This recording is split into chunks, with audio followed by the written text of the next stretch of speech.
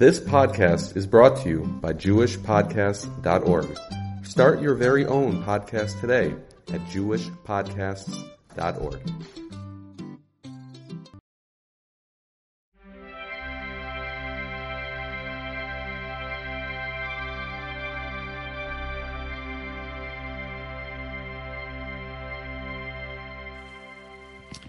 Welcome to the Nakuda podcast for Parshas Toldos.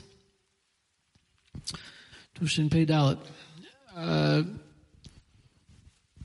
We've talked about some of these ideas before, but I'd like to put it together, possibly in a somewhat new way, on the basis of new information that we've uncovered in various studies, and it really fits together to give some insights, especially considering the present world situation, what we're seeing in the world, which only kind of confirms what we've seen for a long time. But again, in the context of the parsha, it gives some interesting insights.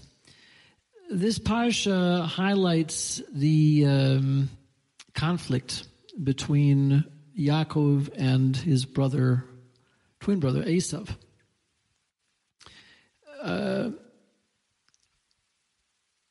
This is an historical conflict which has been around for a long time. It's very interesting that it started from the very beginning. I mean, it's something that's been going on since then and still going on. The present, present conflict in the Middle East has been generally attributed to the conflict between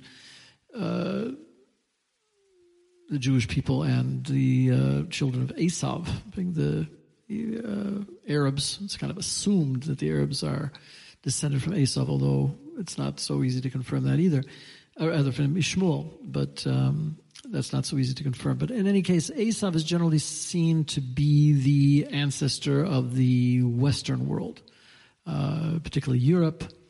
Esav corresponds to Edom. Edom is usually thought to be the precursor of Rome. And Rome, could be seen to be succeeded as an empire by possibly England, Russia, the United States even. But in any case, it's considered to be the Western world, and the Western world has had a very long-standing history of anti-Semitism, and the whole existence of the country of Israel has been, in a sense, a guilt offering by the Western world after the Holocaust, World War II, kind of a peace offering in a sense. And what's happened since then is simply an indication that the story is not over. There's a lot going on here. The fact that there's a lot of European involvement, I mean, even going all this as far as Australia, South Africa, I mean, all kinds of places that anti-Semitism is rearing its head once again in response to this conflict, which has nothing to do with them, and is truly an anomaly. I mean, very, very difficult to understand on a moral basis how these countries are reacting the way they are. I mean, some of them have actually come out to support Israel, but it's only been, in terms of the administrations, but in terms of the populace, you've got lots of people that are taking the side of actually supporting Hamas and backing up their most extreme slogan of free Palestine from the river to the sea, meaning basically wiping out all of Israel. And since they've already shown that they mean blood, they mean that they want to kill. I was thinking that the Hamas is exactly the opposite of the slogan of "live and let live." It's kill or be killed, because they're very happy being killed also. They don't care if their civilians are killed either. But in any case, the point is that this is this is like jumping on the bandwagon, meaning that this was an old sentiment that the Western world has had for a very long time, and the fact that they're now jumping in with such fervor to support this so-called Palestinian cause means that this was an axe they had to grind from way before that, and they're just taking advantage of this particular manifestation of it to be able to join forces in a cause that they've actually supported for a long time, which is basically taking down the Jewish people in any way possible.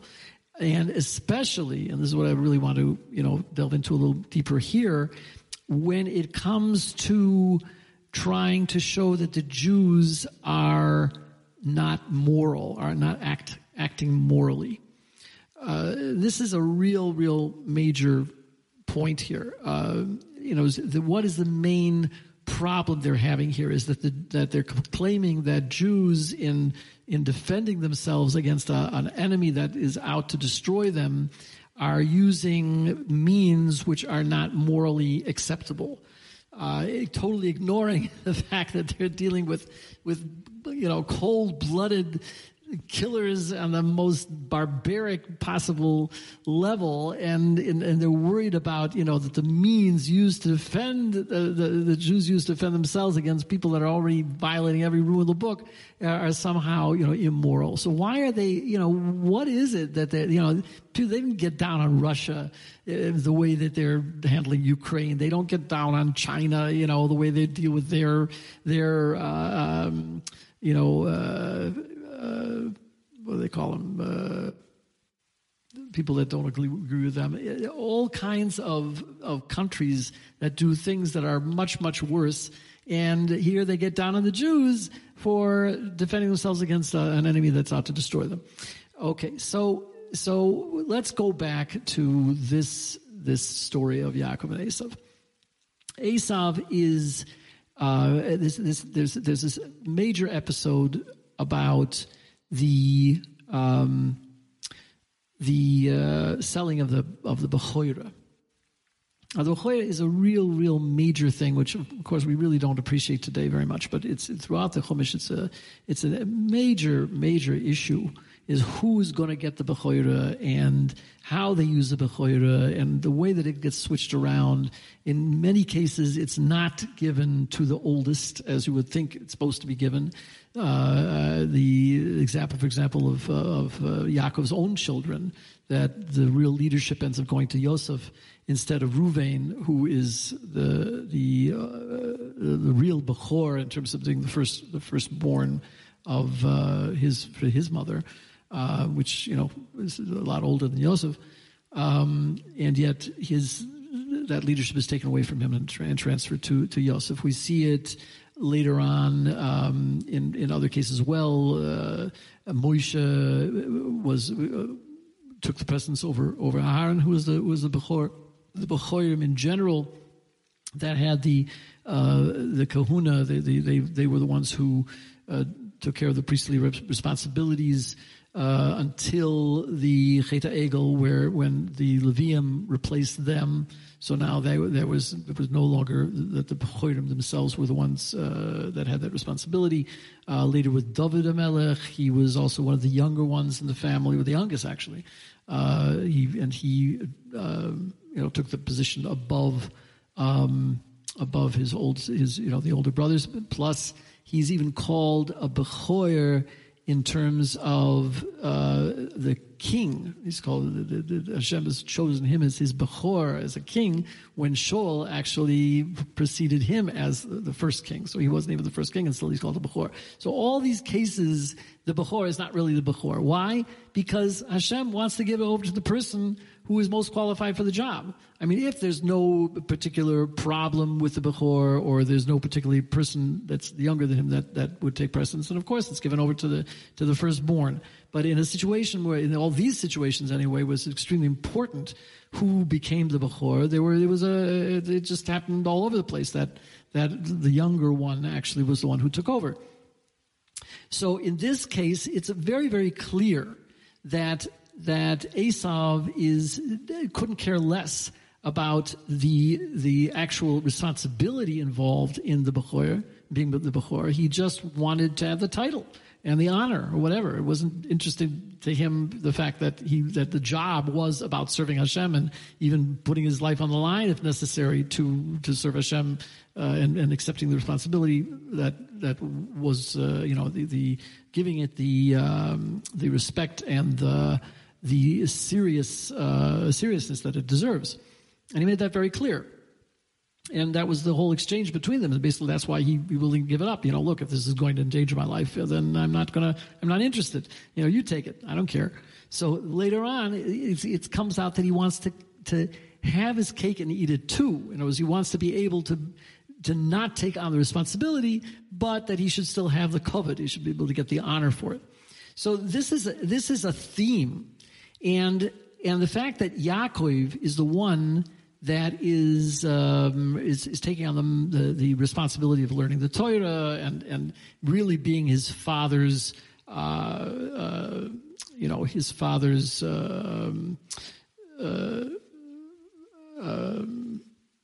the one who really carries on the father's tradition, that which the father holds to be important. He basically does what he wants, and he becomes this playboy, adventurer type of person. That makes him, kind of flashy and makes him attracts a certain amount of attention. But when it comes down to the substance, he's basically doing what he feels like and does not want to be burdened with the responsibility of thinking about whether it's really right or not. So the fact that the mantle is really passed down to Yaakov, who's the one that's learning Torah all day, that's obviously what Hashem wants in terms of who's going to lead the Jewish people. So the Jewish people always ends up being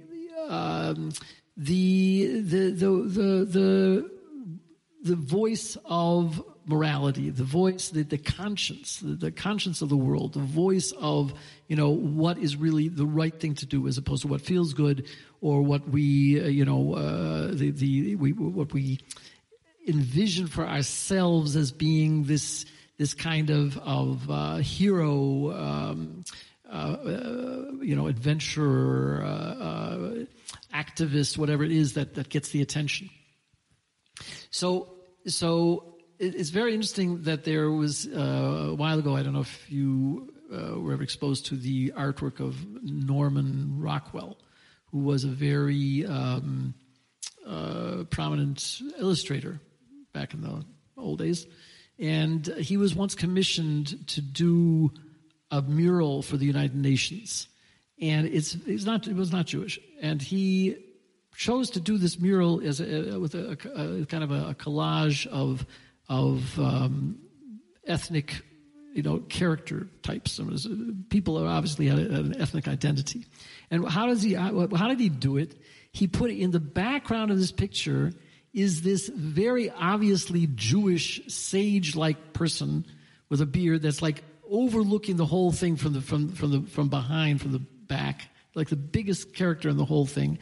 And you just get this feeling like he's basically making a statement that the Jews are the ones that are the moral conscience of the world. And not only that, he also has a young person in there that's obviously Israeli. I think there's an Israeli flag there. It was also holding a little Sefer Torah.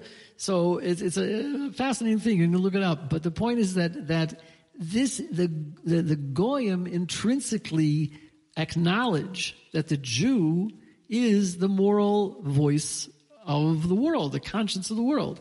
So when they can, and that makes them feel very uncomfortable, because as long as the Jew is in the background and doesn't have any real power to enforce any of this conscience, and he's just sitting there. So then the world can handle that.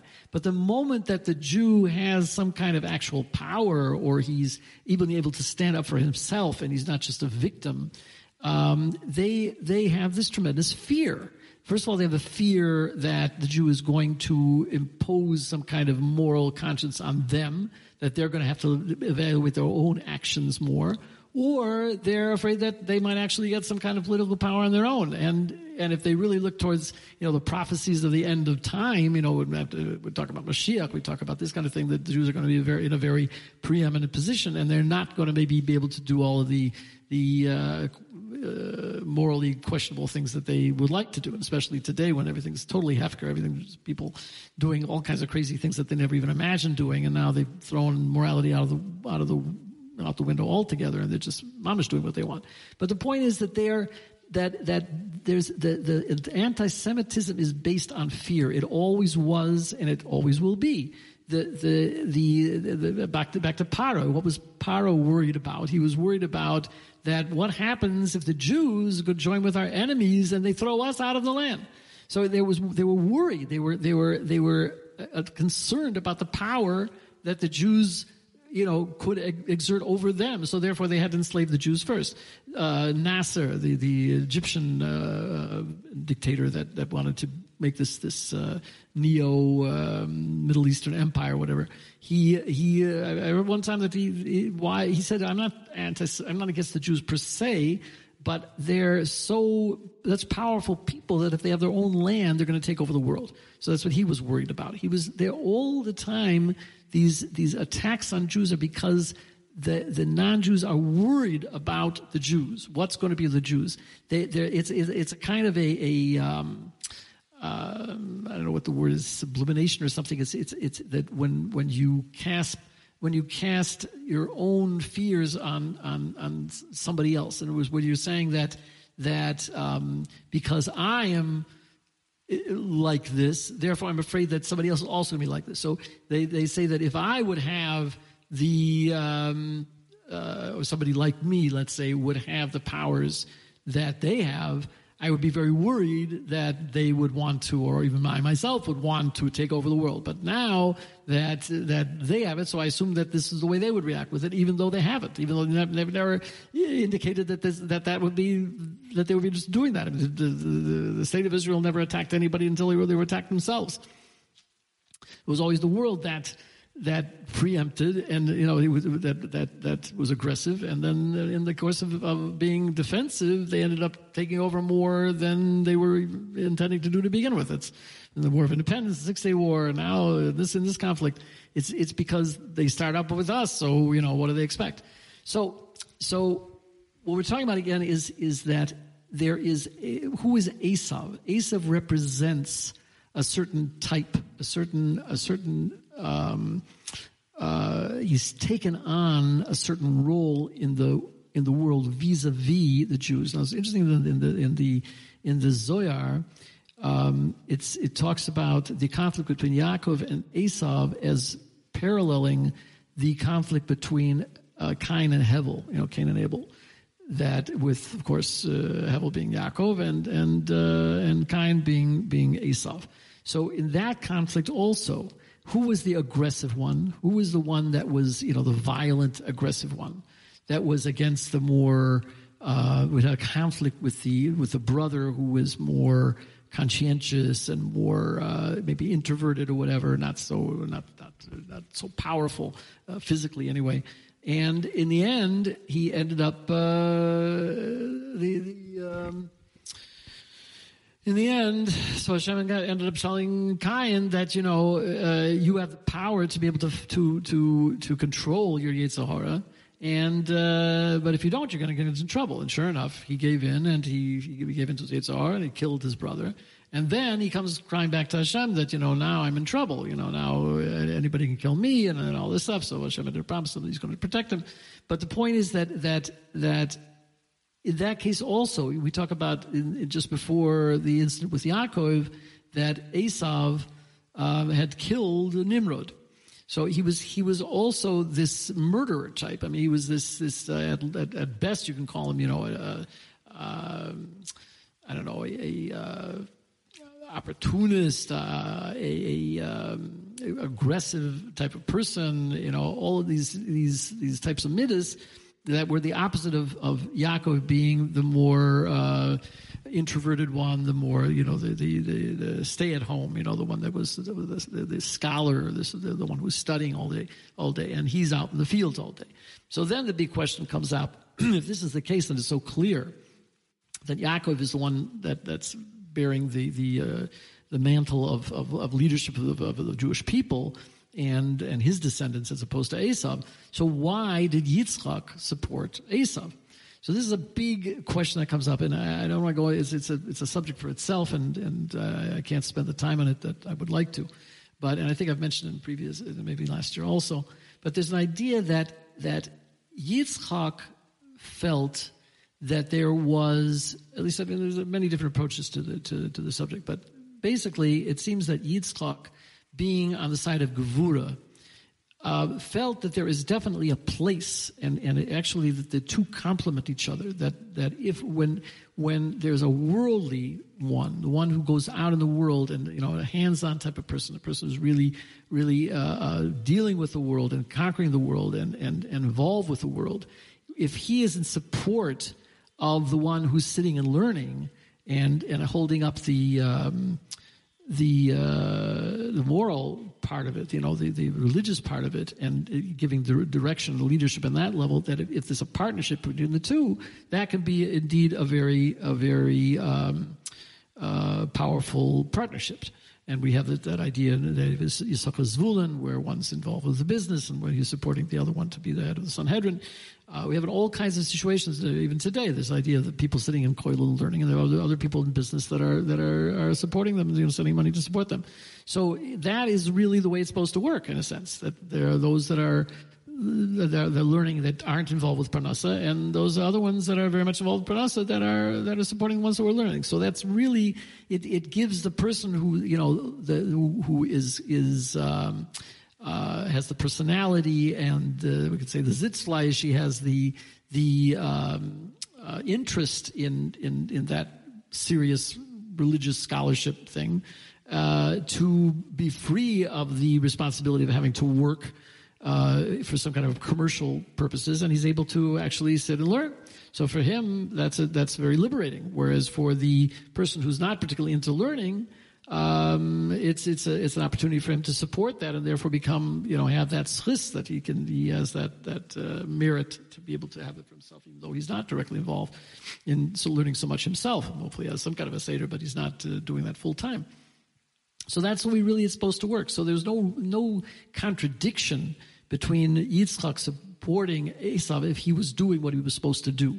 The problem is that, again, he wanted to shirk that that responsibility, that he wanted to be able to do whatever he wants and not be limited in any way. Plus, he wanted the honor for it as well. Again, he wanted to be the top dog. He wanted that he should be the head of the family and everything. So he felt very offended and outsmarted or whatever that he was divested of that title and everything. So that's why it had to be taken away from him in a kind of a devious means, even though he himself used devious means to trick his father into thinking that he was something he wasn't. And then it was used against him, and he got all upset about it. So whatever. That's basically what it's about. Now, there's a whole other issue here about that I was going to go into about the meaning of pleasure as a whole. Is it a contradiction that somebody should have the pleasure in the physical world?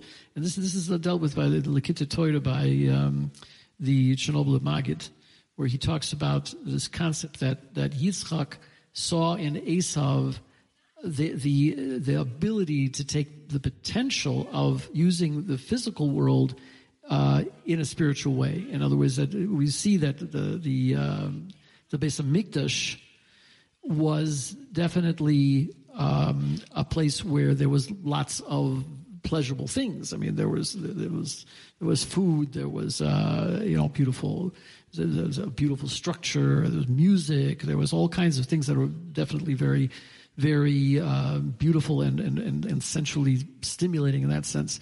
And we see the Jewish religion itself is hardly ascetic. It's something which we're very much involved in everything, the celebrations of holidays with wonderful meals and all kinds of, every simcha that comes up is celebrated with meals, and it's no contradiction to have beautiful clothes and and good food, and all these things are it's part of the religion itself. It's not at all encouraging asceticism. But the point is that all of it is for the sake of Hashem. It's to increase the glory of Hashem. We should see that Hashem wants us to be happy. He wants. There's a concept of tainig, and just as there's a tainig, there's a enjoyment of the spiritual aspect that goes together with the totality of the spiritual and the physical, meaning that we have that when we enjoy the physical in the proper way, with the proper intention and for the proper reason, that can be consistent with feeling the joy and the tainig and the pleasure of the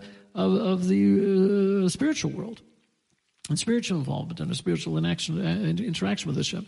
And we experience everything in the physical world to be from Hashem as well. And we see Hashem within the physical world. So all of this stuff is one unity. It's supposed to work together. It's not a contradiction. So the fact that this was necessary to take the mantle away from Esav is not because the two are intrinsically incompatible. It was because of the behavior of Esav himself and the kinds of choices that he made that he was not up to being able to handle that.